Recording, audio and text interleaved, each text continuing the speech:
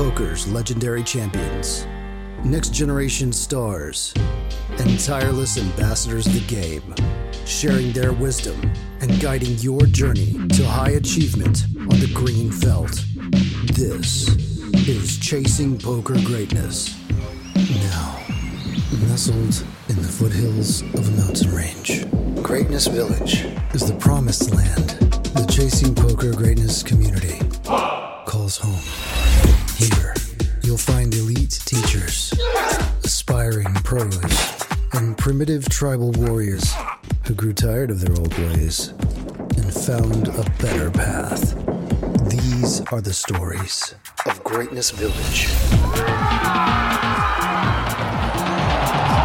on Chasing Poker Greatness.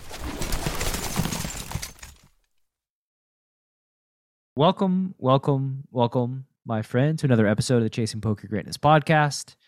Today is a villager-driven episode, and I'm joined by one Humberto Jimenez, who has been a member of the village for a year and a half, high-level player, well-respected. Everybody loves him at PPH. He's one of those guys where sometimes you call and sometimes you raise and sometimes you fold. The randomizing type of human beings. Humberto, welcome to the pod. How you doing, man? I'm good, man. How are you? I'm doing quite well. That was quite an aggressive. Good that you're feeling over there. Excited to have you. It's been a long time coming. I'm sure that in the future we will most likely be partnering up for more episodes down the line. I'm excited to see your trajectory as a poker player and your career as it, keeps on going into the future, hopefully. But yeah, let's starting out the show, typically start with the story of how you came to be a professional poker player. Like, what does your journey into the world of poker look like? So I started playing in high school, maybe my sophomore year, and this is probably maybe I was 14 in 2009, and I learned German for 4 years because I didn't know that you could take other electives. I just picked this one, and that was it. They're called electives for a reason, Humberto. You elect to take them, right? Isn't that it's in the word? My brother learned German, and so I just took what he took, and then I didn't know that there was a list of other things you could take. But anyway, that's what brought me here, so I'm happy. German. So your German schooling. How the heck did you go from German to poker? There was a kid in there from Germany. He wasn't an exchange student. And he taught me and my friend how to play, and we would play for play chips. And I remember for the first maybe half year asking him if a straight beat a flush several times. And eventually we started playing for money, and I was quite scared of even like losing $1. We'd play heads up sit and goes. And then after high school, I started playing in a 1-2 home game. But before we go into your home game, how's your German these days? Nicht so gut, which means not so good. Yeah, not so good. So effectively, you elected to take poker in place of German, which I think has proven to be a pretty good move for you. Yeah, I actually, our teacher just let us play all the time. It was kind of strange. I actually failed German 3, and she let me go into German 4. Wow, she must have been very interested in poker, I guess. I don't know. Or maybe she didn't care very much about her career. one or the other. But you went to a home game. Like a 1-2 home game, right? Yeah. So this was in college. I went to a community college around where I lived, and just found out through a classmate. And I had about 1,000 to my name, and I took $100 to this 1-2 home game, and got an ace king against ace king and chopped, but thought I was going to lose and just like walk out.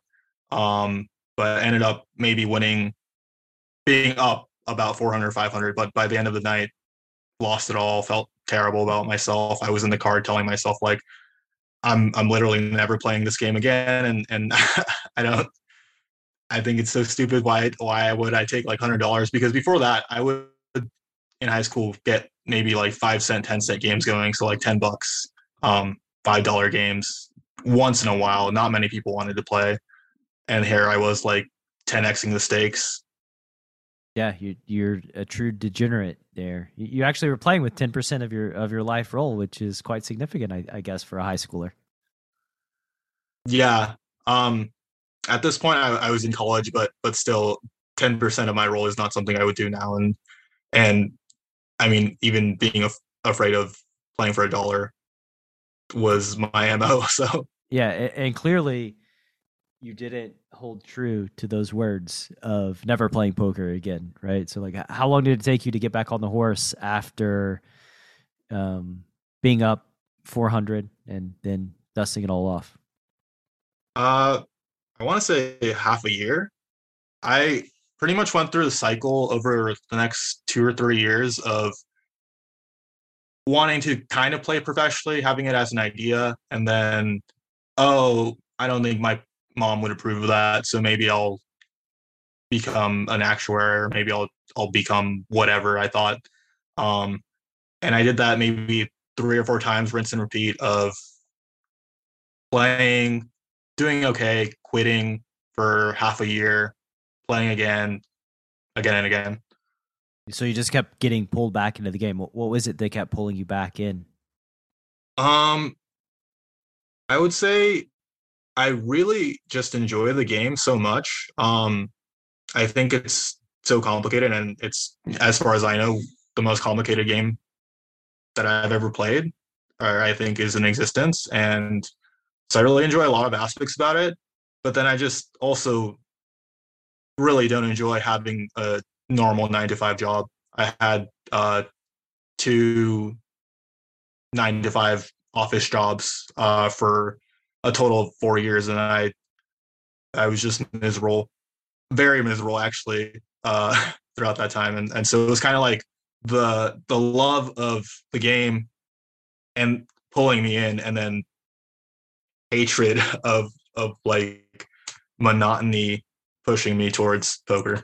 Yeah, like Duncan and I talked about it on Philosophical Friday a few weeks back, how it's kind of like a life hack, right? You're kind of hacking your way to making a living, but through playing a card game and not having to, be a part of normal society, the authority figure of jobs, especially, when you're younger, which, by the way, I guess will always be my experience as a human being in the workforce. When I was 19 or 20, I have to imagine it gets a little bit better though over time, but I guess I'll never know. Yeah, the other thing is I didn't really have a trajectory for what I was gonna do after college. Like, I had ideas. I really enjoy math, um, but wasn't quite good enough at it at the highest levels. Like calculus, I just like got torched, and that kind of really demotivated me from doing anything, because math was the only thing I really enjoyed. So yeah, I had no idea of how am I gonna make a living at something, because the jobs I had, were not much better than minimum wage, even working at an office job. And so, poker was kind of just, I kind of just got lucky that I found it, and ended up being good enough to do it for a living. What were you studying? What were you using to learn in the meantime from, the kid that's afraid of losing $100 and then devastated that he loses $100? Like, what was your, what did the path of educating yourself and improving your game over time look like? So I started off reading poker books. My first book was Super System, which I guess isn't the first poker book, but one of the first poker books. And in high school, I would literally walk around reading my poker books, and in class, I would be reading my poker books instead of reading, what I should be reading. And so I did that for. Were you watching poker on TV? Because I guess 2009 was sort of like in the golden age of lots of content, all the celebrities. Yeah, I remember flipping through the channels, and I saw High Stakes Poker, and it was maybe season 4, and I remember Sammy Farha and Elliot Lewis were my favorite players. And then I also remember the 2009 main event with Phil Ivey. That was really cool. And then the next year, 2010, was my absolute favorite year. And I think through all of this content, through Poker TV, through poker books, there's some old school stories in Super System, along with some other books. I really just became a gigantic fanboy of poker. Who was the winner of the 2010 main event? Jonathan Duhamel. I see. Okay, we won't. I could literally tell you since like maybe 2003, the main event winner. What was it about the 2010 main event that resonated with you so much? There was just so many stories. There was Filippo Canio going crazy, going runner against aces when he had like 10% on the flop. There was Michael Mizrachi, who had won the Poker Players Championship, which I love mixed games, and that I have always loved mixed games. He won the Poker Players Championship. He was going deep in the main, so he had the chance to win the main. And with all of that, if he won the main, he would get Player of the Year. So it was just like stacking on top of each other how great this accomplishment would be. There was the Matt Affleck hand where he just gets like the worst bad beat. Well, not the worst bad, but like in terms of equity, like just gets absolutely destroyed. Yeah. And the face of pain. Yeah. And then there's Joseph Chung who played like an animal at the end of it, like 6 or 7 betting A7 off all in for like all the chips. And there's just so many great storylines from that tournament. And it was in a time when I was just kind of getting to know the game and really falling in love with it. And it just furthered my love for it. Yeah, I could see how those two circumstances kind of coincide and made it apparent that like you wanted to have poker be a part of your life for quite a while. And also maybe that's where your fanboy in the poker space kind of developed too, because I know you know more about poker players than I do, which is somewhat embarrassing for a podcast host who's had like 300 people on the show. I know probably the last, like I said, 20 main event winners, and I would imagine you know zero. No, I know that Martin Jacobson won at least one main event, and P.S. Martin Hines, Jacobson, yeah. That was like P.S. Hines won a main event. Oh, wow. Yeah. 2. That's really good. That's quite impressive in my opinion. I think so, actually. Jacobson's been on the podcast as well, so that helps. That helps with me remembering that one. P.S. Hines has the dubious honor of being the last main event final table that I watched. It was like live. I was at a home game watching it, I remember, and like every hand took. I mean, that main event might still be going on somewhere. I'm not exactly sure. It took so long for each hand. It was. Do you remember second place? I don't. Martin Stasco. Yeah, I don't know who I don't remember Martin Stasco. I'm also not in the MTT world either, which is a strike against me, I guess, in the poker space. The people I really have always been drawn to and loved and watched and looked up to have been like the cash game crushers. And sometimes, there's an overlap, right, of like tournament crushers and cash game crushers. And all those guys I'm quite familiar with. That's actually like the people I fanboy over the most. The people that can crush everything live, online, tournaments, cash games, any format. That's the people I most admire. Yeah, and you mentioned your love of mixed games. So tell me about your love of mixed games and, how those are the types of people that you admire, right? The people that can play multiple games at a high level. Are you going to be out there in the tournament world battling or the high stakes mixed games? I think eventually that's kind of my goal. Why I like them so much is, reading Super System first, you get to know 5 or 6 different types of games, and I think every game just has its own unique qualities that make it special. I actually really like Raz. Funny story, I stayed up in high school until 2 or 3 a.m. on a school night, playing a Raz free roll where I got paid out maybe $2 or $3 and my mom yelled at me. But I think Raz is a great game, even though people say it's an old man's game that should die. Probably the only game I don't like is Limit Hold'em, and I haven't played too much of it. Just every game is great because let's say you're playing Stud 8, and the stud how Stud works, where there's up cards, and you get put into situations where you don't know. And I think I really enjoy knowing things, but then I also really enjoy kind of the relaxation that comes from not knowing things. And when you have like a 10 up and then there's a king and a queen behind and you have a 10 under, so you have tens, split tens, you're like, oh, should I raise here? I don't know. Like, it's a great feeling not knowing what you're supposed to do. It's like kind of encapsulates like the joy of gambling. Like, you don't know what's going to happen, and it's just fun that way. Yeah, what do you do when you encounter a situation like in Stud 8 that you don't know? Are we hitting the books trying to figure it out, trying to learn? Or well, there's not that many resources. So I kind of just take my general poker theory knowledge that's come from reading books. I mean, literally reading like the Theory of Poker or, Super System or just any little thing I can think of, and even basic math helps. Yeah, we didn't crush it in actuary school, but we got the basic pot odds math. We got that down. Exactly. That's actually my favorite form of math is arithmetic. So I'm in it. I picked the best line of work.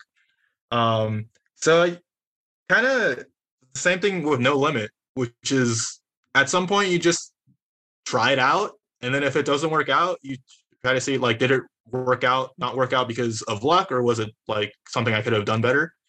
And then just rinse and repeat and hope for the best. And that's pretty much how I play Stud. But, Stud is not a game I play that often. I've played actually a Stud 8 and a Big O 8 mix game. And that's more so me just having fun, figuring it out. And, if I win or lose, it's not that big of a deal. Yeah, there's a lot of joy in figuring out problems, and ultimately, I've thought of myself. Wow, how many personalities do I have here?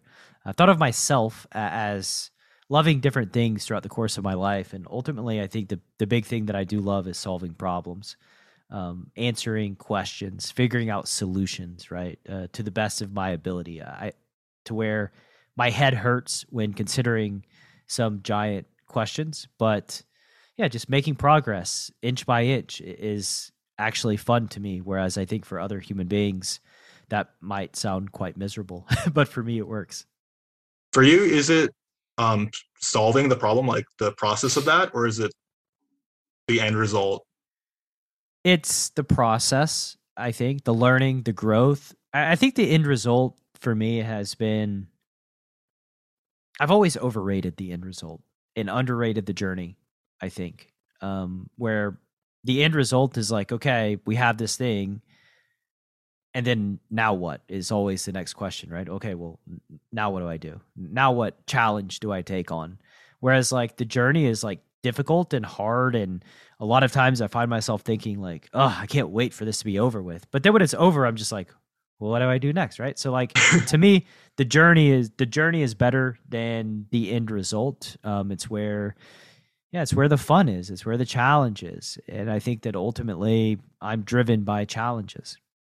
I would say for me, it's the end result. I do get some joy from the process, but I just remember, whether it be math or like a poker problem, figuring things out takes a lot of brain power, and it sometimes cannot be very fun, but then the end result of getting something right is just so satisfying. Like, another tool I eventually started using was solvers, and there's sometimes where I would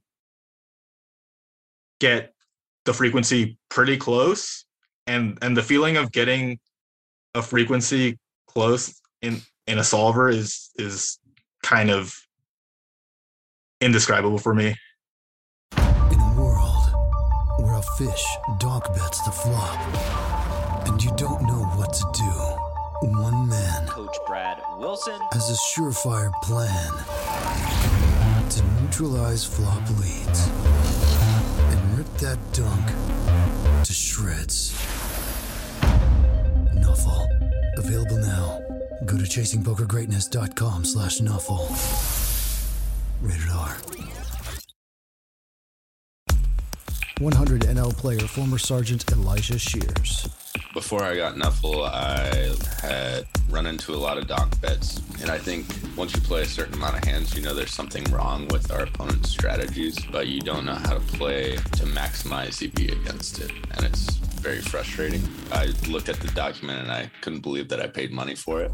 I actually doubted that it could provide value because it was so brief.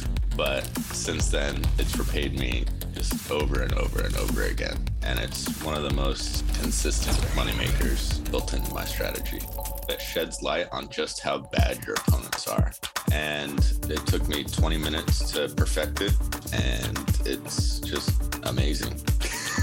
Yeah, I'm speechless. It's just that good. The simplicity of it is part of it being a masterpiece. Nuffle. Go to chasingpokergreatness.com/courses.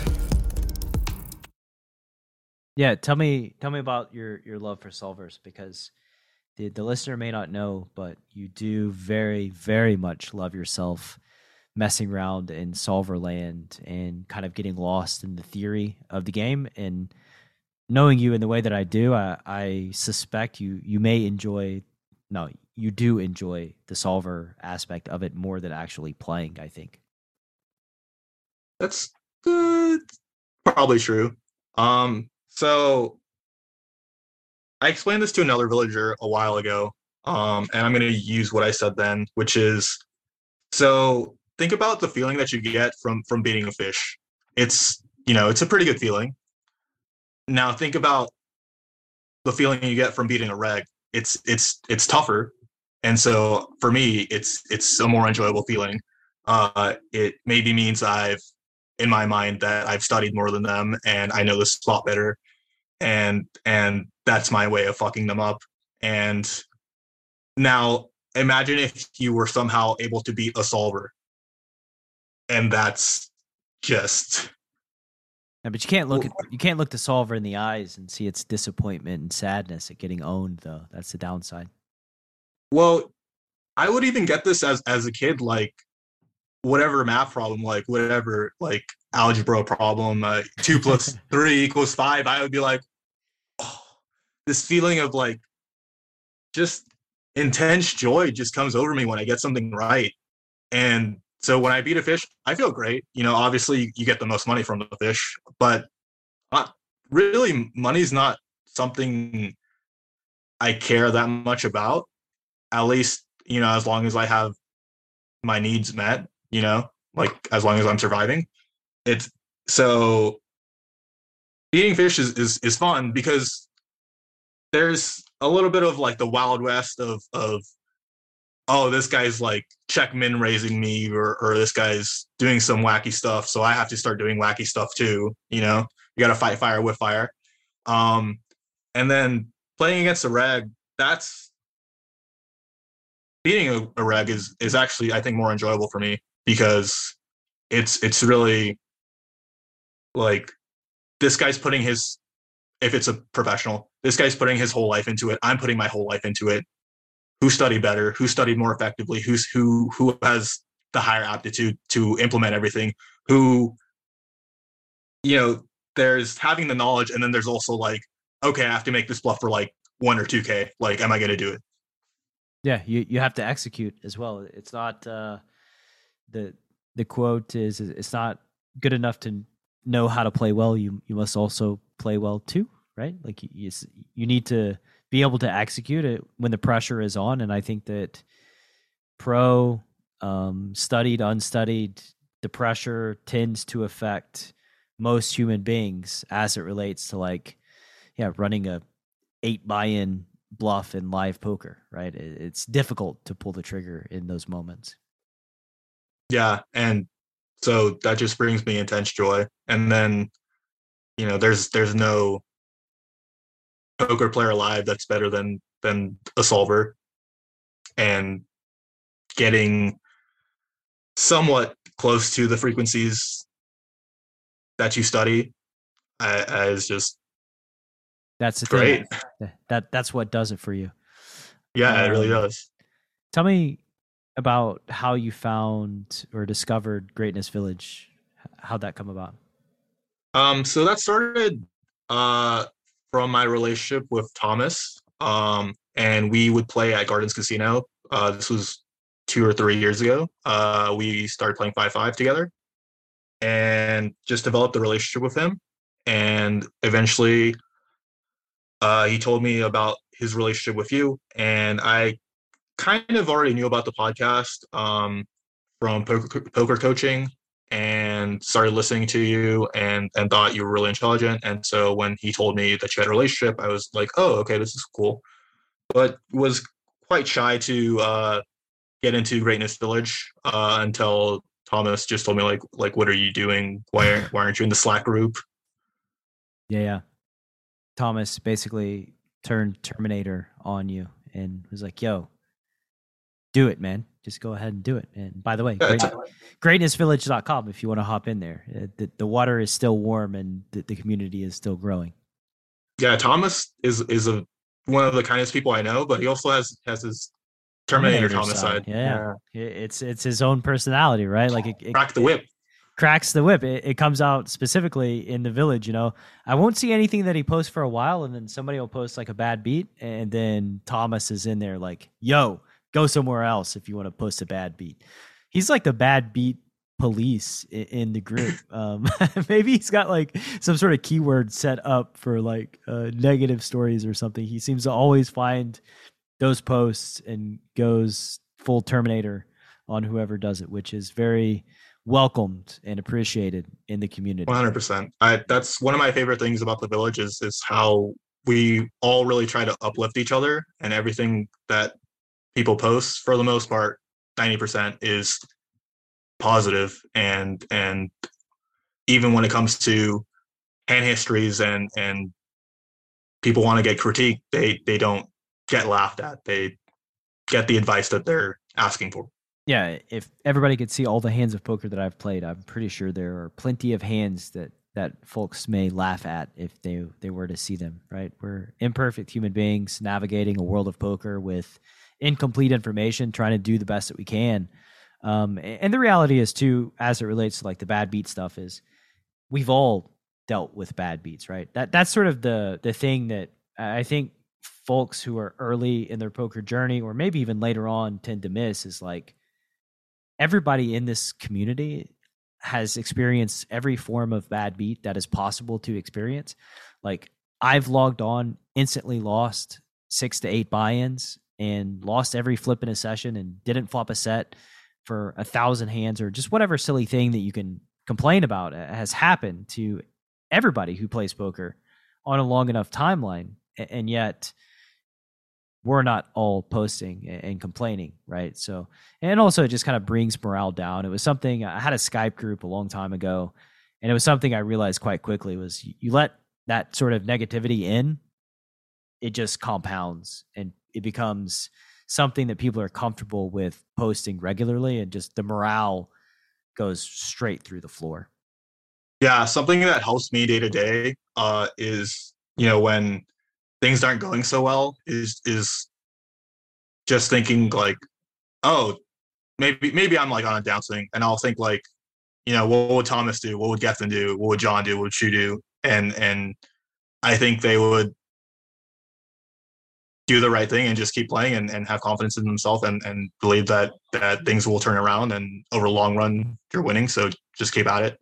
Yeah, it reminds me, there's in the Wolf channel, John posted a play and explain video very recently, and it started out where he's been like crushing it, doing quite well, starts recording and just snap loses like 4 buy-ins at 1 KNL, right? Just like Snap gets stuck. It was supposed to be an hour long. It ended up being a 2 hour long Play and Explain video where just everything went terribly the whole time, and then it transitioned into like a mindset video. Right, it started out as one thing and then transitioned into like resiliency and mindset by the end.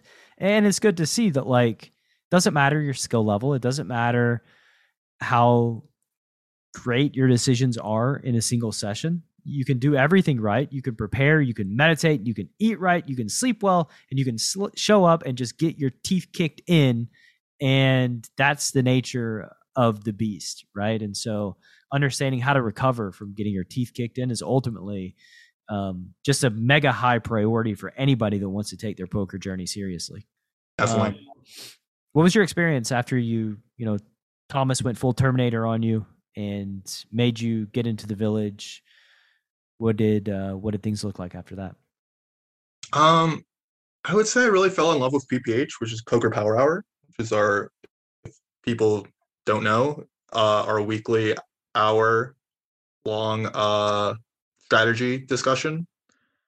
And I just really enjoy kind of just hanging out with my friends once a week, talking hands, talking about our lives, and just having fun, really. Yeah, the community aspect and keeping touch and seeing faces on a weekly basis is like one of the more underrated things of PPH, right? Like I've begun, or not begun, it's been going this way for a long time now. In the beginning, it was like, I can't believe I'm doing this like weekly 8 p.m. thing. It felt like kind of a hassle for the first few months. I would forget about it and it would be like 7:58 and I would be like, oh my God, I gotta like go do this PPH thing. And then over time, like it's just become such a community thing that was super helpful during the pandemic. I mean, when we weren't connecting with people in the real world, these like weekly Zoom meetings to discuss poker strategy, I very much started looking forward to them. And now it's like an integrated part of my week that I look forward to Wednesday nights at 8 p.m. And back in those days, the Poker Power Hour was just open for everybody. And then things kind of got out of control. There was a lot of people in the Zoom meeting. And so we had to restrict it to the folks that have bought each individual course. So now it's like there's a boot camp PPH and a fish in a barrel and feeding frenzy PPH and a Nuffle PPH. And then for the folks that have been a part of it for a long time, they get the golden pass to PPH. But another thing is I just absolutely love talking about cards. Yeah, I believe that. You're really good at it, right? Like you can, it's something that you are world class at doing, is playing cards. And so getting a chance to talk about it, I would imagine is quite good. Yeah. What do you think out of the different training platforms and communities that are on the poker market, how do you think CPG differentiates itself?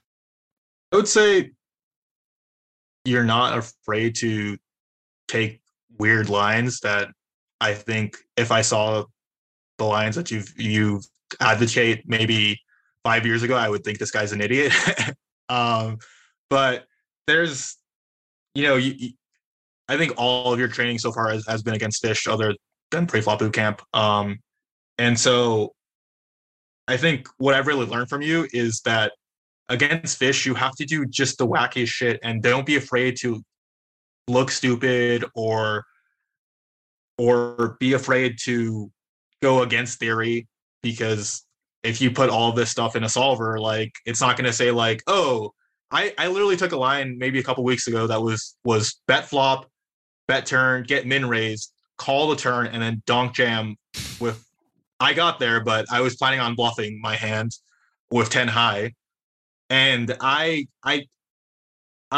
not sure if you can guess, but I did not learn that from Pio.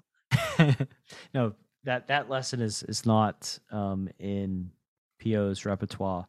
I would say though that like the thing is poker is such a giant game that a lot of the wacky exploits that work quite well against weaker players I believe that if you were to lock them in Pio, that Pio's output would reflect the suggested strategies, right? As an exploit. It's really hard figuring out exactly what's going on in Yeah. human beings' minds when they do kind of weird things. But yes, I am also a firm believer that if everybody in the world knows exactly what you're doing, you probably don't have that big of an edge, right? So it's good that people don't know, right? That the people, you do things that are confusing, that are outside the box, that you think are going to extract lots of EV in these spots where EV is there to be had, right? Also, I think another thing is you constantly try to improve on what you already have out. Like, you don't even have to work on whatever course that you've already put out there and already have gotten paid for, but you still try, if you can, to, if you find some improvement, you put it out for the people who have the product. Yeah, I think it's reflective of how I've really thought about poker. Is like, you find a good move, you look for a better move, right? It never be satisfied with good if there's an excellent option. And that, in the beginning of my career, led to a lot of unsatisfaction. Let me tell you, because you win 80 big blinds in a spot, you ask yourself, why didn't I win 100 big blinds, right? Like, and you lose 60 big blinds. You ask yourself, like, why couldn't I have lost 40 big blinds, right? Like, how do I save money? How do I maximize? I think that's, if you were to look me up, I'm a maximizer, and that's just like how I'm constructed, for better or worse. I've learned to, I guess, manage that a little bit over time and be much more forgiving. But I do think that in this space, you need to constantly be searching for better answers, right? You do something very well, ask yourself, like, could I have done better? Was there something that I missed, a data point I could have prioritized? Could I have made an extra 5 big blinds? Because over the course of your poker journey, those 5 big blinds add up. Yeah. What does your process look like these days for regularly improving your game?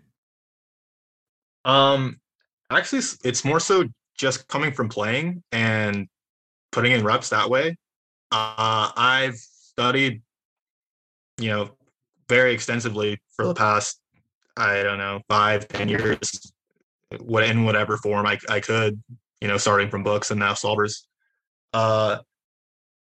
And I think I have a good understanding of theory and most spots. I think the only spots I work on right now are hands that I'm uncertain of, mostly 4-bet pots, or even, button versus low jack single raise spots.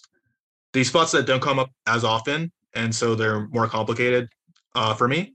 But mostly, like I said, it comes from playing, and I think I'm have pretty low confidence, and so I think that my skill is in actuality higher than what I believe it to be. And so I think the best thing for me is just to play and where do you think just make money? Low confidence comes from? Like I said, I did not do well in calculus. And actually that's kind of a theme in my life, which is when I was in high school, they put me in geometry honors because I did so well in algebra. And I failed that. They wanted to hold me back, actually, but I went to Algebra 2 and did super well in that class. Got like 103% in a semester. Then I went to pre-calculus honors and got wrecked again. And I was like, I don't want to do this. I dropped that class and then took pre-calculus in. Maybe just have a fear of triangles. It's the shapes. That's the problem. Yeah, they're pretty scary. There's no. You sit in a semicircle in poker. I don't know if you've ever thought about it that way. I may have just wrecked your poker career. Oh my God. So anyway, so I did pre-calculus in community college, and did really well. So then I went to calculus, and then I just got wrecked again. I back in high school, I didn't know studying was a thing, but in college I did and studied as hard as I thought I could and didn't do well. And just a lot of things in my life I feel haven't gone well. And those three examples are a few of them. And so from that, I gained low confidence. Do you think that your confidence in the space of poker is trending up, trending down? Where are we at today? I would say it's trending up just because I've had so much success. I mean, I've only been a professional for about a year and a half, and I'm playing reasonably high stakes. And it's hard to say that I'm bad at this when I look at a solver solution and I'm pretty close to it. And it's hard to say I'm bad at this when I have made a living out of it for a year and a half and I've consistently won at a high win rate. Yeah. How does it feel to have, had a dream, had a goal, and be kind of living it for the past year and a half? Honestly, I'm really grateful that I found poker. I'm really grateful that I have this community because I think if I was alone and have felt quite alone for a lot of my life, I don't think I would be where I'm at right now, not just in terms of my success as a professional poker player, but even my happiness levels. And just having all these great people in this community, along with great players, and them saying, "Oh, you play pretty well." I think that has given me a lot of confidence, and just I think one thing that has kept me going, aside from my friends in this community, has just been seeing how absolutely terrible fish play, and thinking to myself, like, there's no way I'm losing. If I'm winning $1 an hour, like, I'm at least winning against these guys, and I'm certainly winning much, much more. Yeah, especially in the live arena.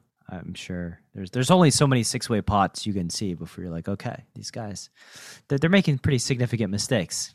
You know when I'm tired and I'm not really feeling like going to work on a certain day, you know what I do? I just go play live. Yeah, that makes sense. You can also play much longer sessions live, and your brain doesn't feel like it's mush when you're done. Unlike the online grind of 2 or 3 hours, and I feel like my whole brain and body has just been wrecked.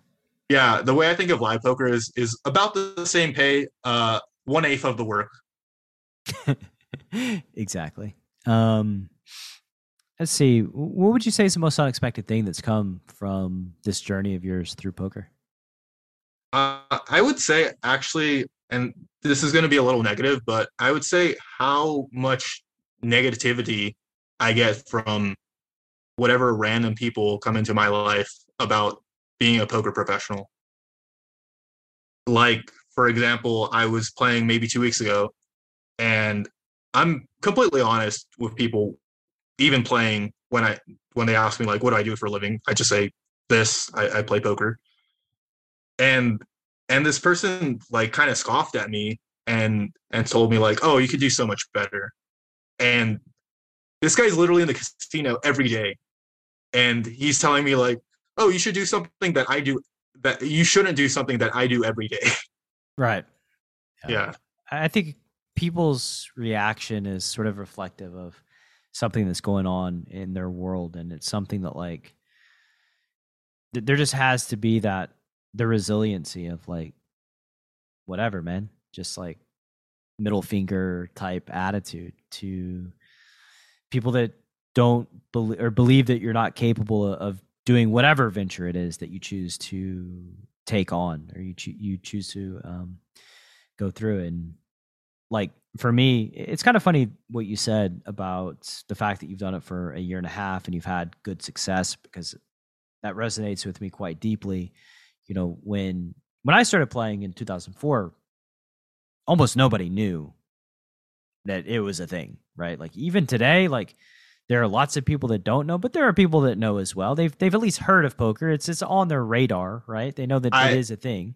When I meet whatever person out and about, I will get the question, or I will get the statement of, "Oh, you can do that for a living?" Yeah, you can make money doing that. I guess like in the beginning, it was like F you. I don't care what you think. I'm going to do it anyway. And then after like 10 years, it was like, yeah, I've been doing it for 10 years. That's always like my follow-up line of like, yeah, I play poker professionally. They ask a question. I'm like, yeah, I've done it for 10 years. Right. So it's like, oh, there's like a time period here where it's kind of irrefutable that this is an actual career. Right. Yeah. Let's see. What's some common poker advice you hear that you completely disagree with? Common poker advice. I would say just when somebody brings you a hand and it's a line that you wouldn't take, and so you just kind of move on from it. I think that there's a lot that can be learned from any situation, much like mixed games where you have no idea, like you would never be in the situation and you don't know what to do. Just kind of using your brain to weave through what you think is best. I think the same can be done in a hand that you would never play that way, but you can understand like, okay, if a fish played against a fish, they're taking lines that you wouldn't take, and what range does this dish have, and then what range does this dish have, and then what's the best action with both sides. Yeah, guilty as charged, Your Honor. I have done that multiple times where we get to a decision point that like we should not be at this decision point, right? And unfortunately for me, I'm still very curious and I still listen to the whole hand and give feedback, even though I feel like it's against my better judgment. I can't help but hear the ending. Sometimes it's like a car wreck on the side of the road, though. You just want to hear it. Yeah, you gotta see what's going on, even though there's no upside. It's only downside, but you still look. Also, I think this was something that I said to John the other day, that like when the poker gods, close the door, sometimes they open a window, right? Like you do something that's like ill-advised, but then a window gets open and you can find an escape anyway, at a spot that you probably shouldn't be in. So, and maybe there's value in finding those escape hatches deeper in the tree after you do something that's questionable, shall we say? That actually, if I can tell a quick 1-2 story, that reminds me of a long time ago, maybe 8 years ago. I was done playing, but I still wanted to watch the game, and it was three-handed. A young 19-year-old kid who three bet everything and thought he was taught shit, and this sweet little old Cambodian lady were playing three-handed, and she opens the button, gets three bet by the young kid. She calls, and they're maybe 800 deep at a 1-2 game, no straddle, just 1-2. And it comes king high, and she's in position, and there's maybe, I'll say $100 in the pot, and she jams, and she's in position, so she acted out of turn, and kind of, the kid's like, oh, I haven't acted yet, and kind of like, oh, what's going on, and so the floor comes over, and he's like, oh, well, just make your action, and then she'll do what she's gonna do. So he checks. She jams for 800 into about 100 on a king high board, and he's pained, and I'm sweating him, so I can see his hand. He has aces, and he's like, what? Like, what are you doing? Like I have aces. Like, why? Like I don't think I can fold. And he goes, you know how people agonize over their decisions, especially it was about an 8x pot. Right. It's a decision that should be agonized over. Exactly. And it was like king 4-2 rainbow. And finally, she flips over a king and she says, "I have you." And at this point, I know exactly what's going on. She does not have him. Yeah. And he agonizes and he finally folds aces. And then she shows ace king. And why I remember that story is because I just remember, like, her back was up against the wall. This guy had her, but then she, like, live pro'd her way out of it. Yeah, with a hand with not much equity, like 5% Yeah, like 5%? equity. Yeah, here we go. It's a good story, man. It's a good story. And we're reaching the end of our conversation here. Conversation number 1, the CBG listener can mark it, because you'll be hopping on some Philosophical Friday in the near future, because you enjoy that sort of you enjoy overthinking to the point where it's painful. I think if there's it's more so the opposite. I overthink and it's painful, and then eventually I enjoy it. But it must happen. It's a thing that is necessary in the existence of Humberto, is overthinking to the point of it being painful. Do you have anything left to say here before we shut down? I know that as of yet, the place to hang out with Humberto is in Greatness Village, and specifically at PPH on Wednesday nights. I'm going to say that if you have a dream and people are telling you not to do it, just say fuck it and do it, because life's short. And I think, you didn't ask the billboard question, but I'm going to give my billboard answer, which is a Mr. Miyagi quote. And he looks at Daniel, and Daniel's scared of his opponent. He said, and Mr. Miyagi says, "You got to stay focused." And he says, "It's okay to lose to your opponent, but it's not okay to lose to fear." And I think that's how everybody should live their life, and just fucking go for it. Just fucking go for it. Nike's got it right. With that said, we'll close down shop, man. Great conversation. Great having you, and look forward to being a spectator and mentor as you continue on your poker journey. Peace out, Humberto. Thank you. Thanks for listening to Chasing Poker Greatness. You can subscribe on Apple Podcasts or on your favorite podcast app.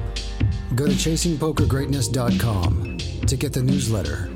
Join the Greatness Village community, book a coaching session, or dive into the latest data-driven poker courses.